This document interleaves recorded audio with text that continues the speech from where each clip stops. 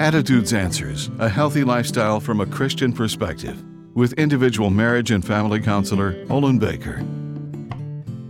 Expressing anger can produce positive or negative results. It's not whether anger is justified, but expressing it in a rational way can generate helpful solutions. Irrational anger damages relationships. David's family experienced his irrational anger more than ever when it was empowered by alcohol. On one occasion, he reduced their furniture, electronics, and the children's toys to rubble. That outburst of destructive anger separated him permanently from his family. No cries of regret could persuade his wife and children to return home.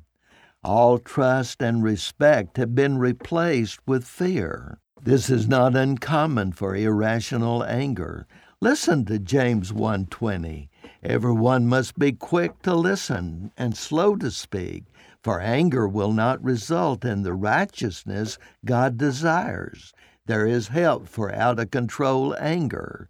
God will give you the strength to be honest and to pursue help for this destructive affliction. I'm Olin Baker.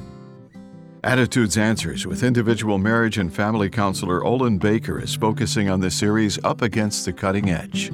For a free transcript of today's show or to learn more, call 713-664-1475. Subscribe to the Attitudes Answers podcast on your favorite podcast platform. You can also read this and previous programs at attitudesanswers.blogspot.com. And thanks for listening.